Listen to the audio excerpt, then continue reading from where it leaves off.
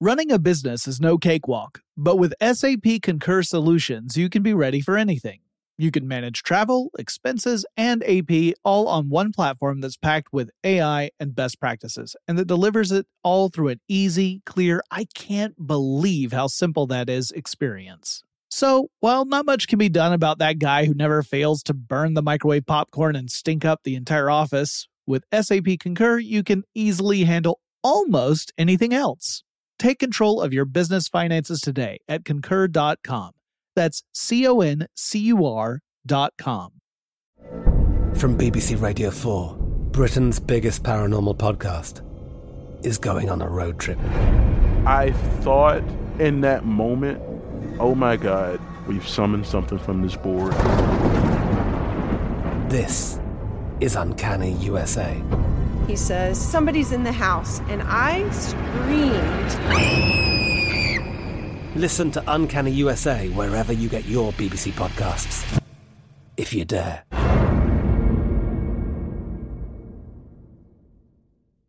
When you think about the future, what kind of technology do you envision? Whatever the future holds, artificial intelligence will undoubtedly be at the heart of it all. Join Graham Class as he hosts Season 2 of Technically Speaking, an Intel podcast, and hear from the minds transforming healthcare, retail, entertainment, personal computing, and more with the help of AI. Tune in every other Tuesday and explore the latest technology that's changing our world today and creating a more accessible tomorrow. Listen to Technically Speaking, an Intel podcast on the iHeartRadio app, Apple Podcasts, or wherever you get your podcasts. What's up, this your boy Lil Duval, and check out my podcast, Conversations with Unc, on the Black Effect Podcast Network. Each and every Tuesday, Conversations with Unc podcast feature casuals and in-depth talk about ebbs and flows of life and the pursuit of happiness. Unlike my work on stage, I tap into a more serious and sensitive side to give life advice and simply offer words of encouragement, yet remind folks to never forget to laugh. Every Tuesday, listen to Conversations with Unc, hosted by Lil Duval on the Black Effect Podcast Network, iHeartRadio app, or wherever you get your podcasts. Presented by AT&T. Connecting changes everything. Get in touch with technology with Tech Stuff from HowStuffWorks.com. Hey there and welcome to Tech Stuff. I am your host, Jonathan Strickland, lover of all things tech. And today I thought I'd talk about a technology that has often been associated with our general concept of the future. When you hear the terms the future, there's certain things that tend to pop up over and over again in people's minds. Now, when I think of the future, I think of stuff like artificially intelligent computers or robots. I think about meals in pill form because, I was a kid of the 70s and 80s, and that was, for some reason, the concept of how we were all going to survive in the future was have these meals that would just be in a pill. And if you're really lucky, you turn into a giant blueberry. But I also would think of something else that's going to be the subject for today's episode, jetpacks. I've talked about flying cars in the past, so that's off the table, but jetpacks are totally something I can tackle. They are prominent in pop culture, and there are a few real-world examples of jetpacks or variations on the theme. In some cases, it's not a jetpack. It might be more like a jet hoverboard, and in some cases it might be more of a rocket pack than a jet pack, but we're going to cover all of that today. And I want to talk about some of the gadgets, how they work, and what their limitations are, and also explain why I think jetpacks will never become a real consumer technology. Now, first, let's define a few things. I'm going to talk about several different types of technology today that tend to get lumped under the general category of jetpack. But as I said, not all of them use jet engine technology. Some of them are more like rocket packs or rocket belts because they use a type of combustible fuel to generate thrust. And at least one of the ones I want to talk about isn't a pack at all. It's a platform you would stand on, kind of like a quadcopter or a drone, but souped up to the point where it's powerful enough to carry a human being standing on top of it. And all of it, I think, can kind of sort of be generously lumped under the term jetpack, though in some cases you're not wearing a pack at all. Now, the concept of strapping jets or rockets to your back so that you can achieve flight is pretty old. In the October 2nd issue of Scientific American, all the way back in 1909, there was a piece that was written by a guy named John Elfreth Watkins, and it relayed the story of a supposed ancient Chinese astronaut. In his story, this astronaut's name was Wang Tu. Watkins said that, according to legend, Wang Tu sat upon a chair mounted on a platform, and attached to that platform were 47 rockets. 47 attendants lit these rockets, which were meant to all ignite simultaneously and lift Wang Tu to the heavens in a glorious demonstration for the Emperor of China. But, Watkins explained, one of those rockets exploded, and the explosion badly burned Wang Tu. On top of that, the Chinese emperor was quite unhappy about the whole thing. And supposedly, this event happened all the way back in 2000 BCE. Now, there's a very good chance that this whole piece was just a tongue-in-cheek take on the idea and a figment of Watkins' imagination, that it was not meant to actually relay a real Chinese legend, but it still meant you got a precursor to jetpacks described in a 1909 periodical, which is still fairly early. In 1945, Herbert S. Zim would tell a very similar story to Watkins, except in his story the protagonist was named Wan Hu, and it took place in the 16th century Common Era, so nearly 3,600 years later. It was crazy. In any case, we still think the story is probably bunk and was invented in the 20th century, not in ancient or medieval China.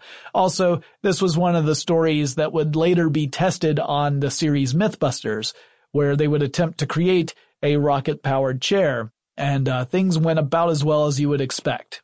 So, if you haven't seen that episode, you should probably dig it up, see if you can watch and see what happens when someone tries to light a whole bunch of rockets mounted underneath a chair. Now, between the accounts of Wang Tu in 1909 and Wan Hu in 1945 falls another early depiction of jetpacks, and this was an illustration on the cover of the short story periodical Amazing Stories. And man, did I love Amazing Stories. Not that I was around when it was first being published, but I've read several of the stories that were originally published in Amazing Stories. And I even enjoyed, to some extent, the television series that was inspired by it, the TV series that was produced by Steven Spielberg in the 1980s. If you've ever had a chance to watch it, it's pretty terrible, but I still enjoyed it. Anyway, Frank R. Paul created the illustration for the cover of that issue of Amazing Stories.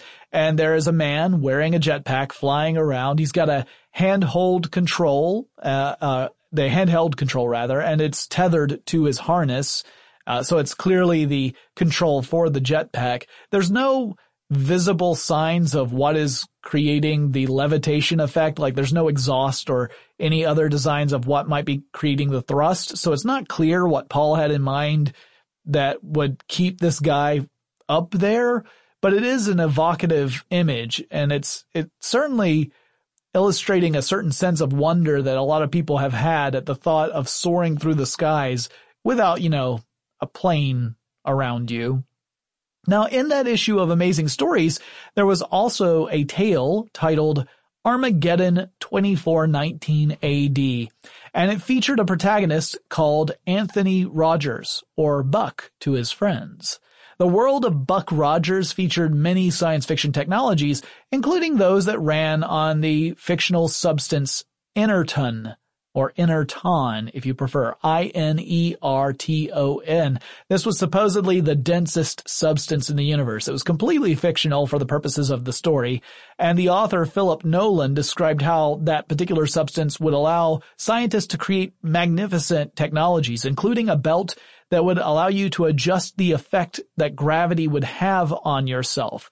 So you could reduce the effects of gravity to the point where you could, kind of float around a little bit. And if you paired it with some rockets, you could even fly, or at least float with some sort of sense of direction. As for working devices in the real world, one of the earliest supposed jetpack precursors was the Himmelstürmer. Now, this was a mythical flight pack that supposedly was created by Nazi scientists during World War II. And it has been widely reported as being an actual thing, but I'm here to tell you that's 99% likely not to be the case. Anyway, Himmelstürmer literally means sky stormer or heaven stormer. And legend would have you believe that the Himmelstürmer jetpack used what's called a pulse engine, which is a real thing, and actually it was supposedly using multiple jet pulse engines, and that these would create enough thrust for a soldier to make a really powerful leap. So they wouldn't really fly so much as they would jump really high and really far, kind of like how Superman originally couldn't fly, but he could leap tall buildings in a single bound. It's true, like the original Superman didn't fly around, he just jumped around a lot. Well, we're talking jumps that would be around 180 feet in length and 50 feet high. So that's pretty spectacular. And supposedly, it would allow soldiers to clear entire minefields or other obstacles. But, as the story goes, the war ended before any of these left the prototype phase and got deployed in the field, and that the units that were created were either destroyed or, as fringe theory advocates argue, they were confiscated by the United States as part of Operation Paperclip. Operation Paperclip was this super secret real operation that the U.S. had. This part is absolutely true, where they brought over science and scientists from the Nazi Germany area and put them to work for the United States. So a lot of the early rocketry program in the U.S. was courtesy of scientists who had previously been working for the Nazis. So that part has some truth to it, although there's no evidence that the Himmelstürmer was ever part of this real operation. Now, supposedly, these engines would burn at temperatures low enough that soldiers would not need special protective clothing. Only, here's the thing.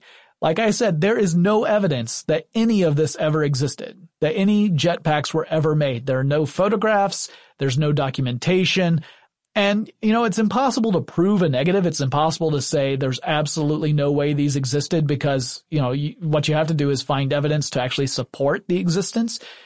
But there's no such evidence around. There are photos of a soldier supposedly using the Himmelstürmer jetpack, but those are just of a toy model that was photoshopped to look like it was a vintage photograph circa 1944. If you look at the original picture, it's a full-color picture of a toy with some rockets strapped to it. The earliest account of any sort of jetpack attributed to the Nazis appears to be from a book titled German Secret Weapons and Wonder Weapons of World War II, which was written in 1976. And it was written by a guy who was essentially a Nazi sympathizer living in Toronto, Canada. So, not exactly an unbiased source. And as far as we can tell, it was the first and only appearance of this jetpack idea, that nothing predated that.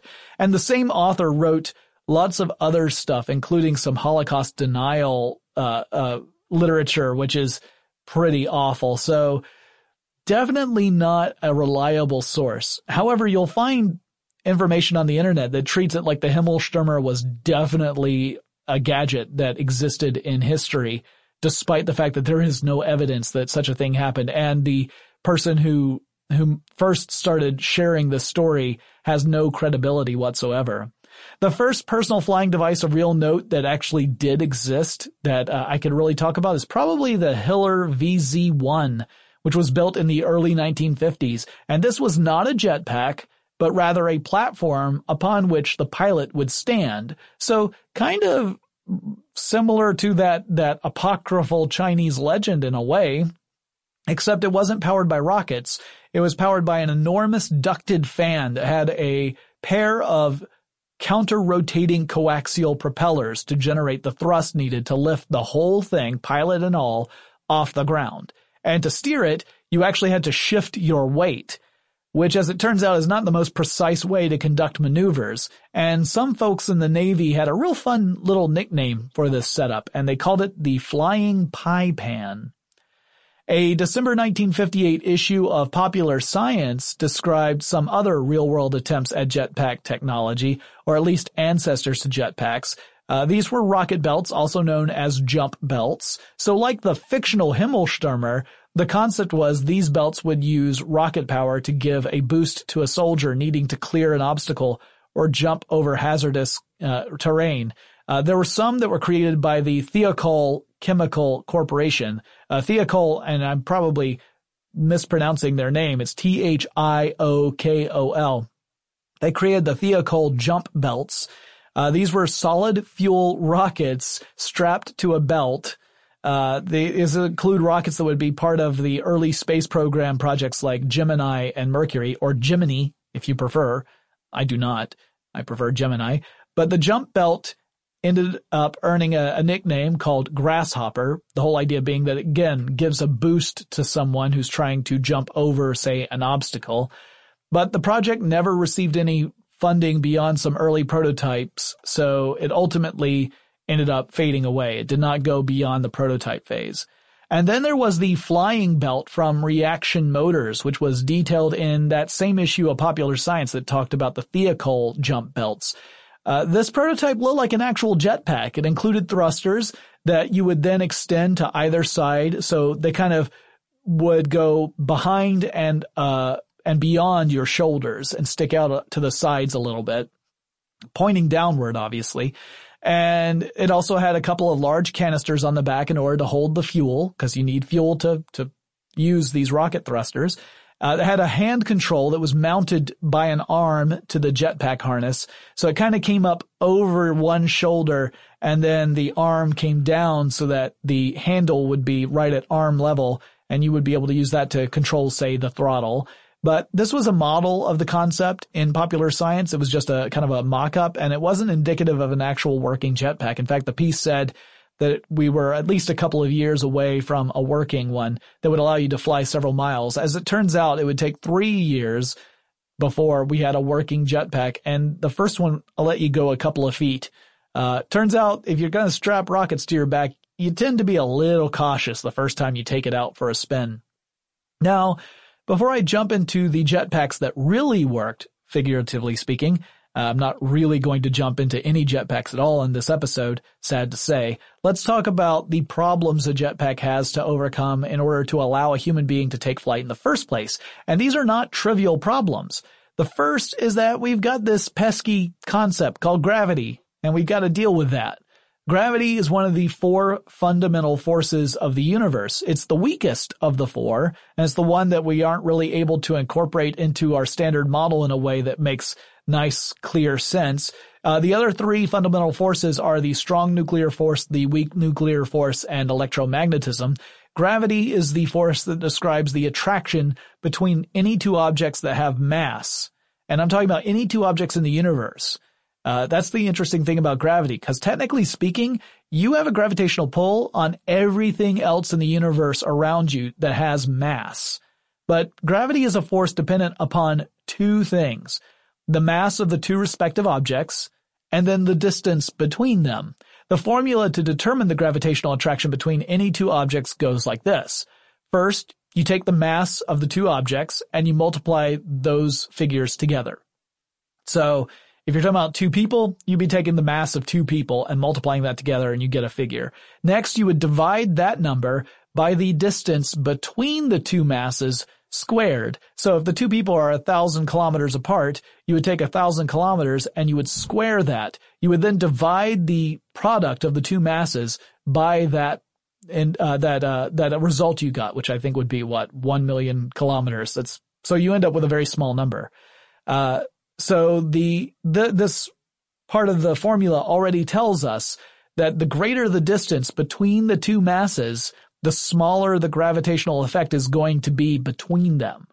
Finally, there's a gravitational constant that you have to multiply against this number. This was determined by Newton's law of universal gravitation, and the constant, in case you're curious, is 6.674 times 10 to the minus 11th power meters cubed per kilogram per second squared. Now, the important thing to remember is you need this constant to make the math work out properly. We're not going to go into greater detail of where this constant came from because it gets super complicated, but we multiply this times the result we got before, and what you end up with is a figure that describes the force of gravitational attraction between those 2 masses.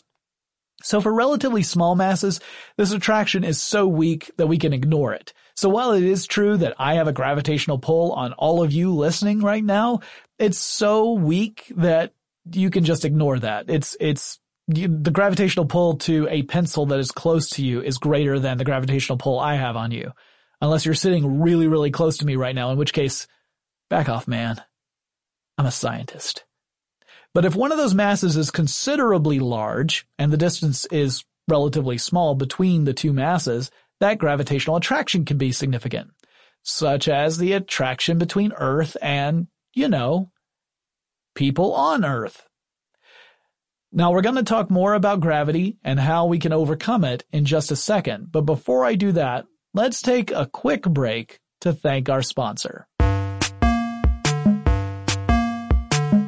Running a business is no cakewalk. There is a ton to keep track of. Employees to keep happy, spending to control, travel to plan, and on top of it all, nobody knows exactly what the future holds.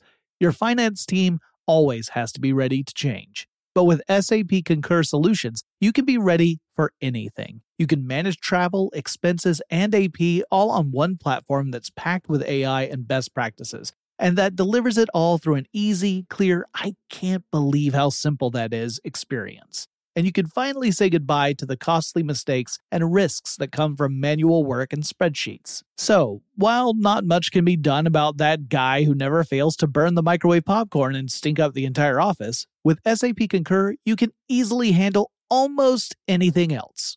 Take control of your business finances today at Concur.com. That's CONCUR.com. I'm Katya Adler, host of The Global Story. Over the last 25 years, I've covered conflicts in the Middle East, political and economic crises in Europe, drug cartels in Mexico. Now I'm covering the stories behind the news all over the world in conversation with those who break it. Join me Monday to Friday to find out what's happening, why, and what it all means. Follow The Global Story from the BBC wherever you listen to podcasts. When you think about the future, what kind of technology do you envision? Whatever the future holds, artificial intelligence will undoubtedly be at the heart of it all. Join Graham Class as he hosts Season 2 of Technically Speaking, an Intel podcast from Ruby Studio in partnership with Intel. Explore the future of technology that's rapidly evolving our world today with the help of AI. There is still so much work and research needed to fully understand the power and potential of AI, and Intel is at the forefront of implementing AI and revolutionary technology that's changing the world we live in for the better. In each episode, Graham interviews the minds transforming medicine and healthcare, retail, entertainment, personal computing, and more, while pioneering new uses for AI in these spaces. Tune in every other Tuesday and explore the latest technology that's changing our world today and creating a more accessible tomorrow.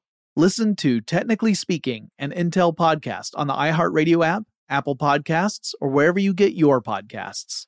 Xfinity has free premium networks for everyone this month, no matter what kind of entertainment you love. Addicted to true crime? Catch killer cases and more spine-tingling shows on A&E Crime Central. Crave adventure? Explore Asian action movies on Hi-YAH. Searching for something extreme? Check out skating, snowboarding, and more on Fuel TV Plus, the global home of action sports. And find crowd-pleasing bops on iHeartRadio's Hit Nation playlist. There's new free shows and movies to love every week. Say free this week in your Xfinity voice remote.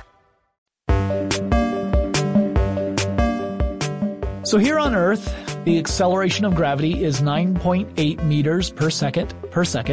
At least that's the value of the acceleration of gravity at sea level here on Earth. Because remember, I talked about how the force of gravity is dependent partly upon the distance between two centers of mass. Since that magnitude depends upon that distance, the acceleration of gravity decreases as you climb in elevation. It's actually lower. But for most practical applications, it's fine to say 9.8 meters per second, because the differences for most practical applications are so small as to not really be that important. They're not going to make a world of difference for what we're talking about. So if you want to slip the surly bonds of Earth and dance the skies on laughter-silvered wings, points to whomever can tell me what that's a reference to, you need to create enough force to counteract the gravitational pull you experience here on the ground. So you need something that has a good thrust to weight ratio, meaning you need a mechanism that can provide enough thrust downwards to nullify the effects of gravity and allow you to climb into the air. This ratio has to be greater than 1, and it means that the thrust must be more than the mass of the object you want to send into the air, namely you plus your jetpack, multiplied by 9.81. Now, let's complicate things a little bit. In popular culture, you'll see characters use jetpacks to do amazing aerobatics and maneuvers. Characters like the Rocketeer can fly like a bullet to another location, kind of like Superman. This, unfortunately, is not realistic, and that's because we humans don't have bodies that can really generate lift. Now, for aircraft, lift is the force that opposes the weight of an airplane or a helicopter. Clearly, they're not shooting any kind of thrust straight down in order to maintain height unless it's a VTOL. A helicopter kind of is, but an airplane's not. So for a plane, the wings generate the bulk of lift. Although the entire body is responsible for lift, it's the wings that have the majority of this. And this is an aerodynamic force that is dependent upon the atmosphere. If we didn't have an atmosphere, lift would not be a factor. You wouldn't be able to fly. So this is one of the reasons why places like Mars, which has a very thin atmosphere, it'd be very difficult to fly through Mars's atmosphere, just because there's not a whole lot of density there. Now, Earth has a nice dense atmosphere. Flight means you're flying through a fluid, because the gas typically is described as fluid. We would say fluid dynamics play a part here. Lift is directed perpendicular to the flow direction. So think of an airplane wing. An airplane wing, as it's flying through the air, the flow of atmosphere is across the wing, both above and below it.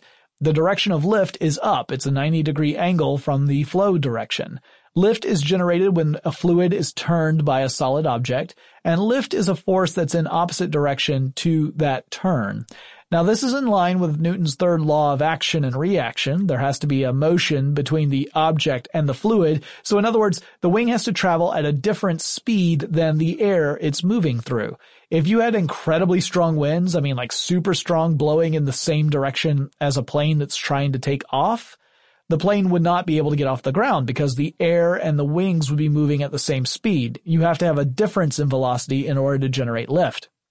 Now, to go deeply into the concept of lift would require a discussion of the work of Daniel Bernoulli and Isaac Newton, and it would take a long time because there are a lot of misconceptions about lift. There are a lot of hypotheses that have been talked about that are kind of correct, but not really correct, and that's a whole episode on itself. So let's just cut to the chase. The human body does not have a shape conducive to generating lift. So to stay up in the air, you have to consistently apply thrust downwards to counteract gravity. You can't just turn the thrusters directly behind you and then shoot off into the distance. Otherwise, you would just come crashing down. The only way you could avoid this is if you were moving forward fast enough so that as you fall, you're falling at the same rate as the Earth's surface is curving away from you because you're moving forward that fast. The Earth is a sphere. Just newsflash to any out there who were not aware of this. So you'd have to be going wicked fast. You'd have to be going just as fast as the Earth is falling away from you. There's actually a name for this particular type of falling. It's called orbit. But there's no way you would ever achieve a speed that incredible using a jetpack and still, keep all your skin on you. So even if you had an incredible jetpack in the classic design we all think of, you would not be able to fly like Superman because you would steadily fall to the earth until you crashed or you managed to maneuver to apply your thrust to counteract gravity. So in other words, you're back in a standing position. If you've watched people use various types of jetpacks, you've probably seen people in more or less this upright position, almost as if they are standing on solid ground and moving slowly around that way. And the limitations around lift are the reason for this. Now, there are exceptions. There are wingsuits that incorporate a jetpack or rocket pack design that can provide lift due to their designs. These are like souped-up hang gliders almost. And that's a little bit different than the jetpack, say, Boba Fett wears in the Star Wars series. But there are people who have pulled off some amazing stunts using jetpacks with a wing design. So we'll get to those a little bit later. Now, another big limitation with jetpacks is where they get the energy to create all that thrust. Jetpacks need fuel or potentially some other energy source like batteries, but honestly, to get the power they need, fuel tends to be the way. So fuel or batteries doesn't really matter. That represents more weight. So that adds to the overall weight that you need to get off the ground. This is the sort of stuff that rocket scientists deal with all the time. It's one thing to calculate the thrust you need to get an empty rocket off the launch pad. But then you start adding that fuel in there, and suddenly the rocket is much heavier. It's not just the rocket, it's the rocket plus the fuel. That means you have to have even more thrust to lift the full rocket, filled up completely with fuel. While a human being obviously weighs significantly less than a rocket, you still have to factor in things like fuel weight or battery weight when calculating the amount of thrust you'll need to get someone airborne. And you want enough thrust to have a nice, smooth launch rather than, shooting someone off dozens of feet into the air with little warning. At least I hope that's what you want. Finding a good balance between fuel weight and flight time is also tricky. For a long time, a lot of jetpacks had a maximum flight time of around 30 seconds, maybe a minute, which isn't really that great, but it's because a longer flight time would require more fuel, which again, as we know, adds more weight, which means you need more powerful thrusters, which are going to burn fuel faster, and so you keep chasing these equations. Now, these days, you can find jetpacks that have a much longer flight time, up to maybe 10 or 12 minutes, which is pretty impressive considering that before the maximum was about 30 seconds. It's still not a long time to be able to fly around, but it's much better than it used to be. So if you're using a device that consumes fuel, then the safety of that fuel also becomes a big concern. After all, we get energy from fuel by burning it. Combustible fuel. So if you put on a backpack that's going to shoot you into the air while simultaneously combusting a flammable fuel source, that's a little intimidating. It's something you have to take into consideration. You have to have safety measures there, which also adds typically more weight. There are other limitations too. Jetpacks are loud. If you want to strap one on, you probably also want to wear some sort of ear protection, or you're going to risk damaging your hearing. And you'd want to keep your distance from other people, not just because your thrusters might be shooting out hot exhaust or winds at high speeds, but also because you wouldn't want to harm anyone with all that noise you're generating. So, why haven't we seen more work to make jetpacks quieter, safer, and more efficient? Why are they so far behind compared to some other technologies? Well, in large part it's because there's not really a market for jetpacks, not a big one anyway, and that means there's very little money to continue the R&D work on a large scale. A lot of the prototypes that have come out have been sort of passion projects by eccentrics who happen to have a lot of money and a desire to have an engine strapped to their back that will push them through the air like a maniac. I'm thankful for them, but they are kind of crazy. The other source tends to be things like the Defense Department that might have some money set aside for these sorts of projects, but otherwise you don't really have a market for them. Consumer market for jetpacks has only recently become a possibility, and even then just for people who are filthy rich, not a grubby little podcaster like myself. And considering how challenging it must be to keep a jetpack in the air and keep the pilots safe, it's probably for the best.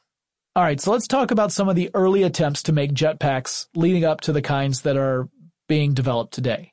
So here's another dive into the history of jetpacks that actually were working and were real. Wendell Moore of Bell Aerosystems created the Bell Rocket Belt, which used hydrogen peroxide as rocket fuel, which is useful in that it's not explosive, so you don't have to worry about that, and it's safe for a jetpack wearer to carry around. And it was impressive for its time. It worked. It did not work for very long. The maximum flight time was about 21 seconds. The belt had 3 tanks mounted on a fiberglass corset, which I'm sure was very slimming, and they called it a belt instead of a corset. I assume because maybe they thought that otherwise it would be bad PR. The left and right tanks had a 90% hydrogen peroxide mix, and the center tank contained nitrogen gas. So the nitrogen was used to force the hydrogen peroxide into a catalyst, and that would end up creating this chemical mixture of water, oxygen, and generate a lot of heat, and it was all under a great deal of pressure. The belt created 280 pounds of thrust. The first successful untethered test flight of the Bell rocket belt was in the 1960s. The flight lasted for 14 seconds, and Harold Graham, the pilot, hit a top speed of 6 miles per hour, a blistering speed, and traveled 35 feet. A public demonstration saw him fly for 10 seconds, flying over a truck at about 15 feet and traveling 150 feet in distance at about 10 miles per hour. And more tests revealed that on a typical flight, about 10 seconds would be required to make a safe landing. So if you need 10 seconds to land and you've got a maximum flight time of about 21 seconds, it really limited how much you could actually do in a go. So when 10 seconds of fuel remained, the pilot's helmet would begin to beep. So it would be an alert saying, hey, you better start your landing procedure now because in a very short time you will not have that option. And we're coming down whether you're ready or not. One of the test pilots for the Bell rocket belt was a guy named Bill Suter. Suter would go on to fly the jetpack as a stunt double for Sean Connery in a little movie called Thunderball. Gordon Yeager was also a stunt pilot of the belt in some shots, so it wasn't just Bill Suter. Then you also have Robert Corder, who also worked on the jet flying belt, which used a WR-19 fan jet engine from Williams International. That would make this a true jetpack, but they still called it a belt at the time, as opposed to a corset. This was a project funded by the Advanced Research Projects Agency, also known as ARPA. That's the same agency that funded the development of technologies that would later become the underlying tech of the internet itself. So the reason we have the internet largely is because of ARPA. They funded a project called ARPANET, which some call the grandfather to the internet. It's definitely true that the people who worked on ARPANET started to develop the protocols that would end up being the backbone of the internet itself. Now, this jet flying belt was the product of John K. Hulbert and Wendell F. Moore. So we're back to talking about Moore again. Now, Moore had worked on the rocket belt that Bell Aerosystems was looking at a few years earlier. Now they were looking at a fan-based belt, a fan jet engine belt. So they're moving away from rockets to jet engines. And it definitely looked like a jetpack. It was large and bulky with thrusters that would extend out to the sides. It kind of looked like oversized shoulders behind the pilot, or a little bit like exhaust pipes that you would see, like the exhaust hose that you see out of the back of a dryer in a washer dryer, but, or, just some ducting. That's what it looked like. Corder was able to fly to an altitude of about 7 meters, and he hit top speeds of 45 kilometers an hour. And the big advance here was that it was, in fact, a jet belt, not a rocket belt. So it was using that real jet engine to generate thrust rather than combusting rocket fuel, which meant that you didn't have that super hot exhaust like you did with the rocket belts. And that could make it a little safer to operate, at least in the sense that you're not likely to set yourself on fire right away. In 1992, Brad Barker partnered with a guy named Joe Wright and another guy named Larry Stanley to build a new rocket belt, and they based it off of Wendell Moore's design, but this time they were using lighter components and they were using more fuel, and in this way they were able to create a jet belt that would or a rocket belt, I should say, that would actually allow for longer flying times because it was less weight and more fuel. They even got Bill Suter to test fly it, so the same guy who test flew the previous rocket belt that William Moore had made. But this story ends up getting very kind of crazy and tragic. It's one of those stories that when you read it, it seems impossible to believe at first because it's so unusual. So you have Brad Barker and Larry Stanley. They have a disagreement that escalated, and then it escalated to the point of violence. Brad Barker actually attacked Larry Stanley with a hammer. So Barker was arrested for assault, And Stanley, in this lawsuit, won ownership of the rocket belt, which was called the RB-2000. So Larry Stanley goes to claim the device from Barker's shop, but he finds that when he gets there, both Brad Barker and the device have gone missing.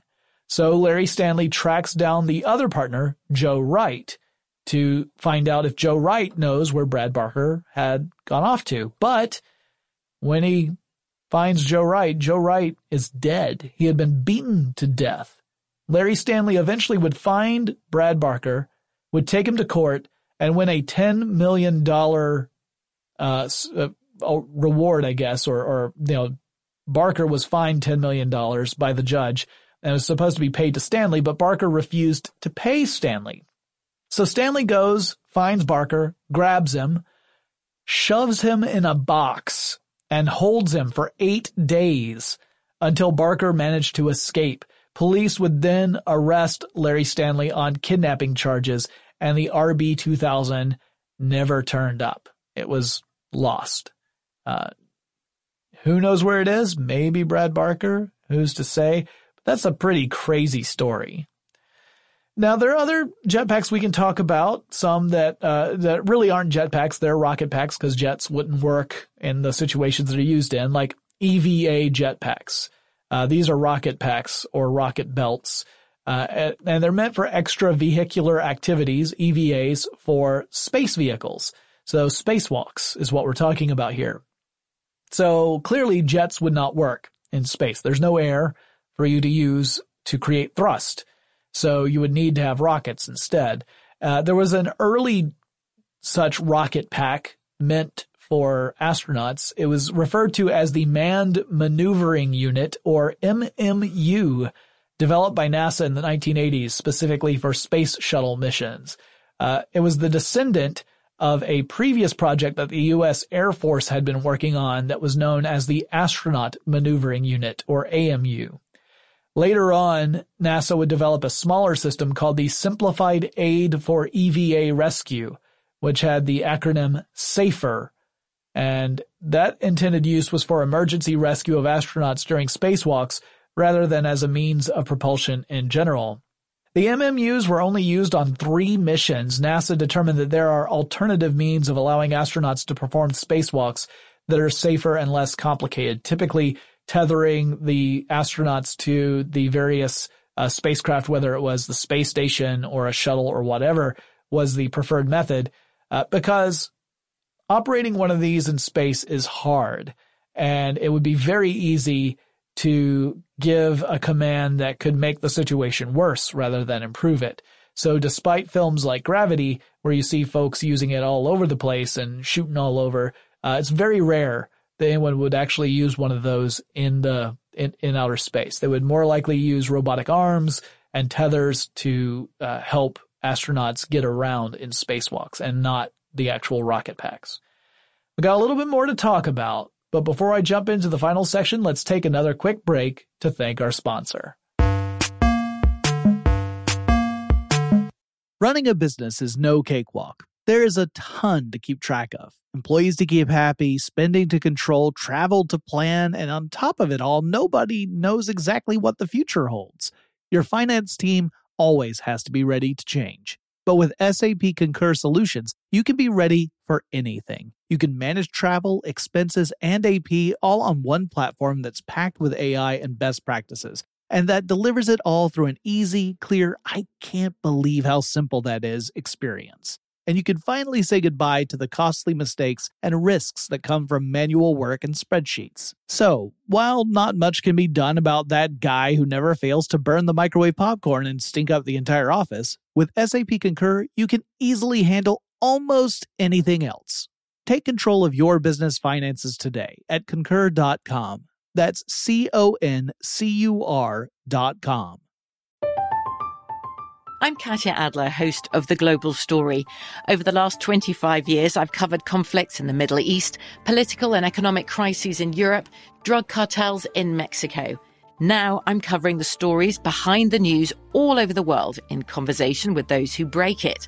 Join me Monday to Friday to find out what's happening, why, and what it all means. Follow The Global Story from the BBC wherever you listen to podcasts. When you think about the future, what kind of technology do you envision? Whatever the future holds, artificial intelligence will undoubtedly be at the heart of it all. Join Graham Class as he hosts Season 2 of Technically Speaking, an Intel podcast from Ruby Studio in partnership with Intel. Explore the future of technology that's rapidly evolving our world today with the help of AI. There is still so much work and research needed to fully understand the power and potential of AI. And Intel is at the forefront of implementing AI in revolutionary technology that's changing the world we live in for the better. In each episode, Graham interviews the minds transforming medicine and healthcare, retail, entertainment, personal computing, and more, while pioneering new uses for AI in these spaces. Tune in every other Tuesday and explore the latest technology that's changing our world today and creating a more accessible tomorrow. Listen to Technically Speaking, an Intel podcast on the iHeartRadio app, Apple Podcasts, or wherever you get your podcasts. Xfinity has free premium networks for everyone this month, no matter what kind of entertainment you love. Addicted to true crime? Catch killer cases and more spine-tingling shows on A&E Crime Central. Crave adventure? Explore Asian action movies on Hi-YAH. Searching for something extreme? Check out skating, snowboarding, and more on Fuel TV Plus, the global home of action sports. And find crowd-pleasing bops on iHeartRadio's Hit Nation playlist. There's new free shows and movies to love every week. Say free this week in your Xfinity voice remote. All right, let's get back into terrestrial jetpacks since we just talked about the space ones. So besides the ones I've already mentioned, there are a few more that I can chat about. There's a group called Jet Machines Extreme. They created a project called the Jet Vest, and they claimed it was the world's smallest jet turbine flying belt, so it's really more of a jetpack. Their design would allow for flights of up to 3 or 4 minutes, so much longer than those hydrogen peroxide-based units. In 2012, they decided to hold a Kickstarter campaign to try and raise $30,000 to fund the project. But the campaign failed with less than $2,000 raised by the end of it, that's an ouch, where you were $28,000 short of your goal. And I feel ya, guys. I know what that feels like. So there's several companies that make jetpacks that were based off that old Moore design from Bell Aeronautics, obviously updated ones that include a company called TAM or TAM. There was another one called Go Fast and one called Thunderbolt Aero Systems. They all kind of created variations off that same theme.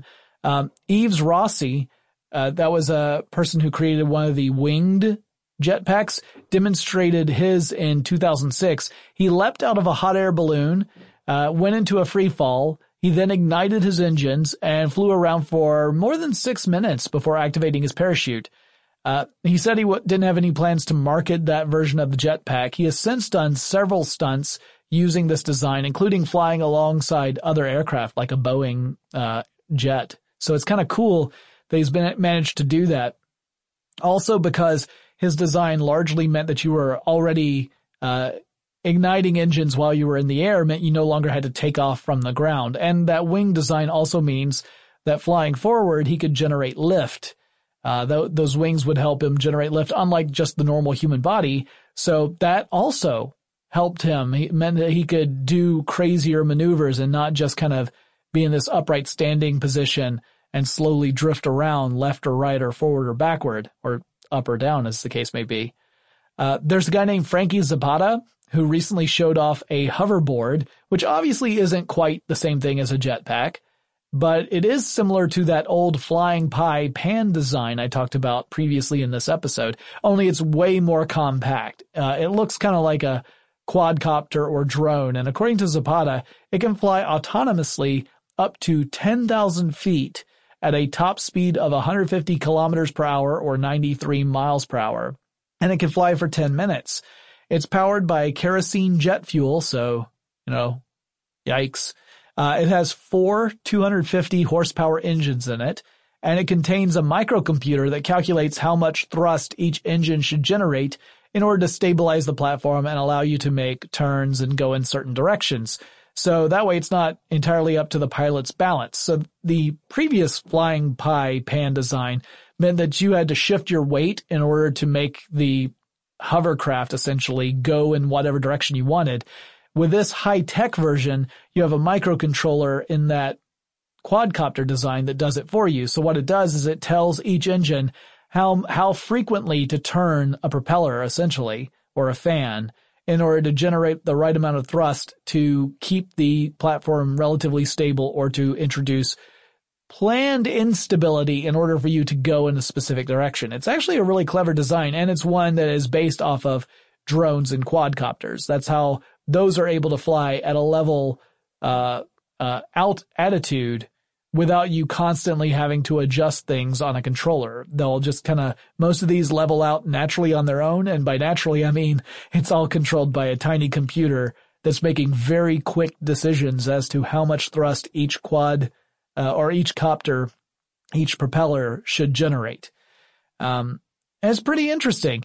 I think we should be glad that this is the case, because otherwise, if you were to overbalance, if you're traveling at that speed, the crash would be catastrophic at best, possibly fatal. On Zapata's website, he says the flyboard, which is what he calls it, is not for sale. If it were for sale, it would cost you about $250,000.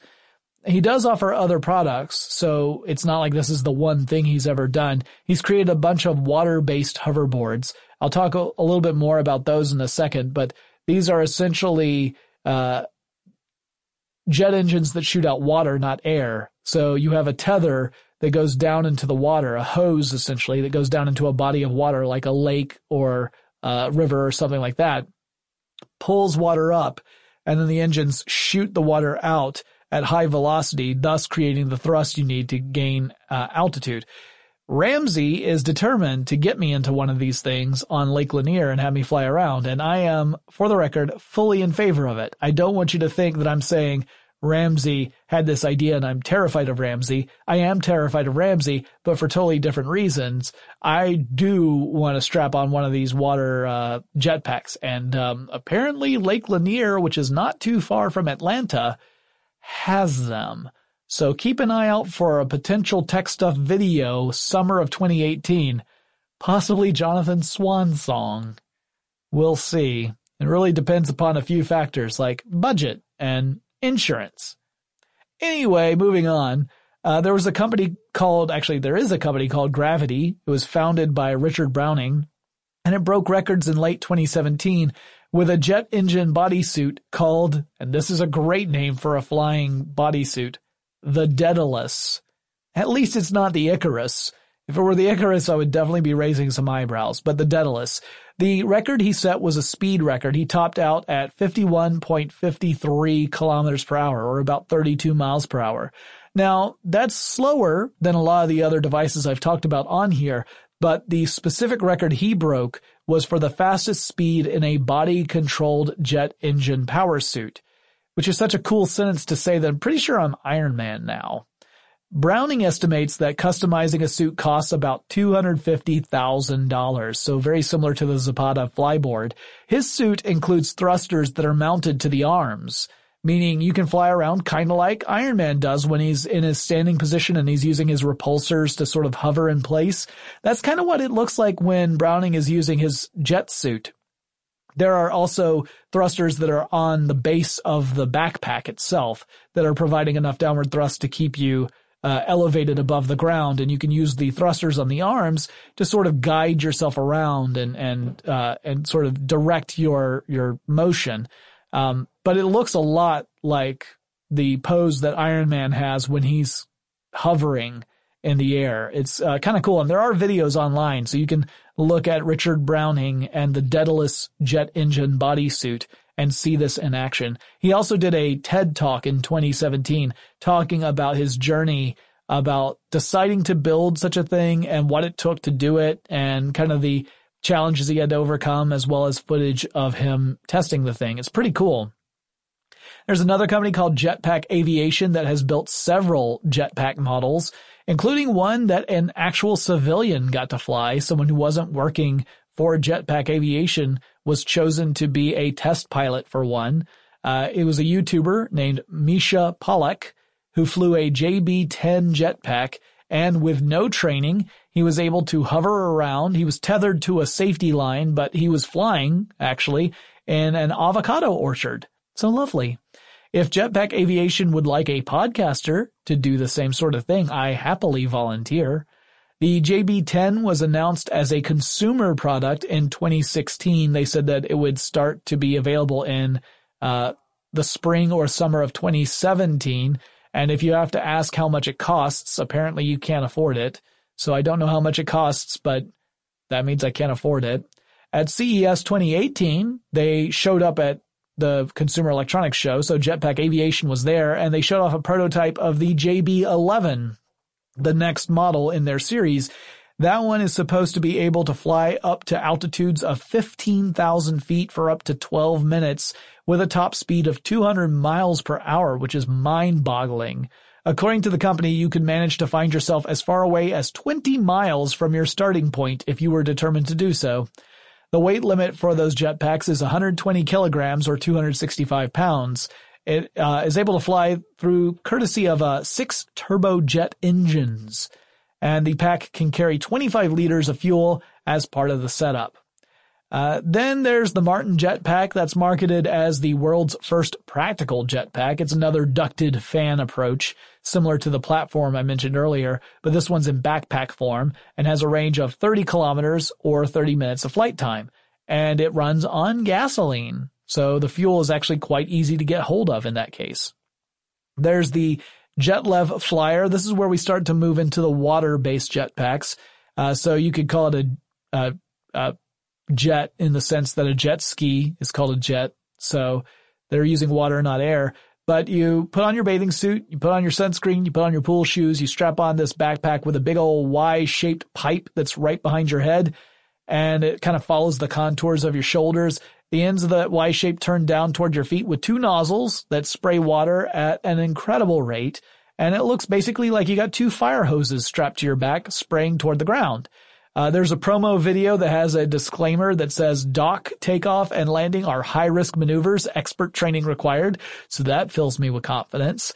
And from their marketing materials, they say you don't buy only a jetpack add-on kit, you will buy a new way of happiness, which involves being propelled at high speeds above bodies of water, apparently.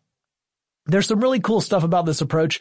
The water does not have to escape at the same velocity as gas would in a typical jetpack because water is a higher density and thus can provide more thrust at lower velocities than a gas would. So you're not shooting water out at the same speed that you would have to shoot out air in order to get that amount of thrust. Also, the engine and the fuel system are on a separate floating platform, so the jetpack doesn't have to take that weight into account. You are tethered both to a floating platform and to the water itself in order to have that constant supply of water, and that offloads some of the actual weight that you would have to carry otherwise for a fully self-contained system. On the other hand, this does mean that you are actually tethered to a surface, and it's really a machine on the surface of the water that supplies the water pressure for your fire hose jetpack. It's not like your fire hose jetpack has a vacuum that's sucking up water. You've actually got that on that mounted platform as well, but you are still tethered down by that water supply hose. And it looks like you can attach the jetpack add-on to jet skis if you wanted to and be really super crazy. And there are a lot of different variations of this. I've actually seen them in action in various places that I've gone to. I've just never been brave enough to strap one on. But as I say, perhaps in 2018, you will get a chance to see your beloved podcaster Jonathan Strickland in a very not flattering, tight wetsuit kind of outfit being tossed around in the air by giant torrents of water. And if you have never wanted to see that, I bet you do now. Because, I mean, come on. Laughing at others' misfortune, it's part of life. Well, that kind of wraps up this discussion about jetpacks. There are other examples I could have talked about, both fictional and real, but these I felt gave a good overview of the technology and what is necessary in order for you to be able to actually have a working jetpack. It also is kind of a wake-up call to say, hey, if you want to fly around like Superman, we just don't really have the tech for that unless you're going to put on one of those winged suits. and launch from the air already. And even in that case, it requires incredible amounts of skill and athleticism in order to do it properly. And that kind of leads me into that final point about how I don't think jetpacks are ever going to be a real consumer technology, largely because they're just so difficult to control and they're so expensive. Those two barriers, I think, are going to be constant. I don't see them getting any different anytime in the near future. I don't think we're going to have a breakthrough in the cost of jetpacks. It's going to be a really expensive plaything for a few people who can afford it and are crazy enough to do it. And then on top of that comes the necessity for expertise to be able to operate them safely. Most of us don't have that. If you want to see what I think a future filled with jetpacks would look like, you need to look up the jetpack sketch from That Mitchell and Webb look, because I'm pretty sure it's incredibly accurate to how a real future filled with jetpacks would go, which mostly means people would be turned into projectiles and uncontrollably being hurled into various surfaces and obstacles. And I don't think that's a future we all want, at least not for most of us. But it is a fascinating thing to think about. It's this enduring idea, and enduring enough for people to actually have gone through and made some of the darn things. And to me, that is really impressive. Maybe not practical, but still a really impressive testament to human achievement. And I think that's worth talking about. Now, if you guys have any topics you would like me to cover in future episodes of Tech Stuff, or maybe there's a guest you would like for me to interview on the show, or a guest host you would like to have here to talk about a specific topic, you should let me know. Send me a message. The email address for this show is techstuff@howstuffworks.com, or you can drop me a line on Facebook or Twitter. The handle at both of those is TechStuffHSW. You can go follow us on Instagram. Crystal's sharing lots of cool stuff over there, so check that out. And remember, you can tune in on Wednesdays and Fridays over at twitch.tv/techstuff. You can actually watch me record this show live. There are people doing that right now. They're filling up the chat room with funny, insightful things that I haven't been able to read yet because I've been going over my notes, but I'll be reading them shortly and interacting with them. If you ever wanted to get into a conversation with me and say nice things to me, preferably, please go to twitch.tv/techstuff. You'll see the schedule there, and maybe you can tune in the next time I do one of these shows and be part of the conversation. I would love to see you there. And I'll talk to you guys again really soon.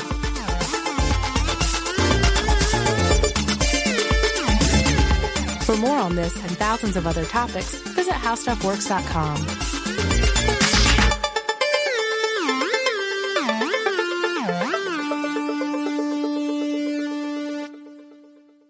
Running a business is no cakewalk, but with SAP Concur Solutions, you can be ready for anything. You can manage travel, expenses, and AP all on one platform that's packed with AI and best practices, and that delivers it all through an easy, clear, I can't believe how simple that is experience. So, while not much can be done about that guy who never fails to burn the microwave popcorn and stink up the entire office, with SAP Concur, you can easily handle almost anything else. Take control of your business finances today at concur.com. That's CONCUR.com. Managing your diabetes just got easier. The powerful new Dexcom G7 lets you see your glucose numbers on your compatible watch and phone without finger sticks. And because Dexcom G7 is the most accurate CGM system, you can be confident in your food, exercise, and medication decisions. And all those decisions can lead to big results, like more time in range and lower A1C. Get started at Dexcom.com. Dexcom data on file 2023. If your glucose alerts and readings from the G7 do not match symptoms or expectations, use a blood glucose meter to make diabetes treatment decisions. For a list of compatible devices, visit Dexcom.com/compatibility. From BBC Radio 4, Britain's biggest paranormal podcast is going on a road trip. I thought in that moment, oh my God, we've summoned something from this board. This is Uncanny USA. He says, somebody's in the house, and I screamed. Listen to Uncanny USA wherever you get your BBC podcasts, if you dare.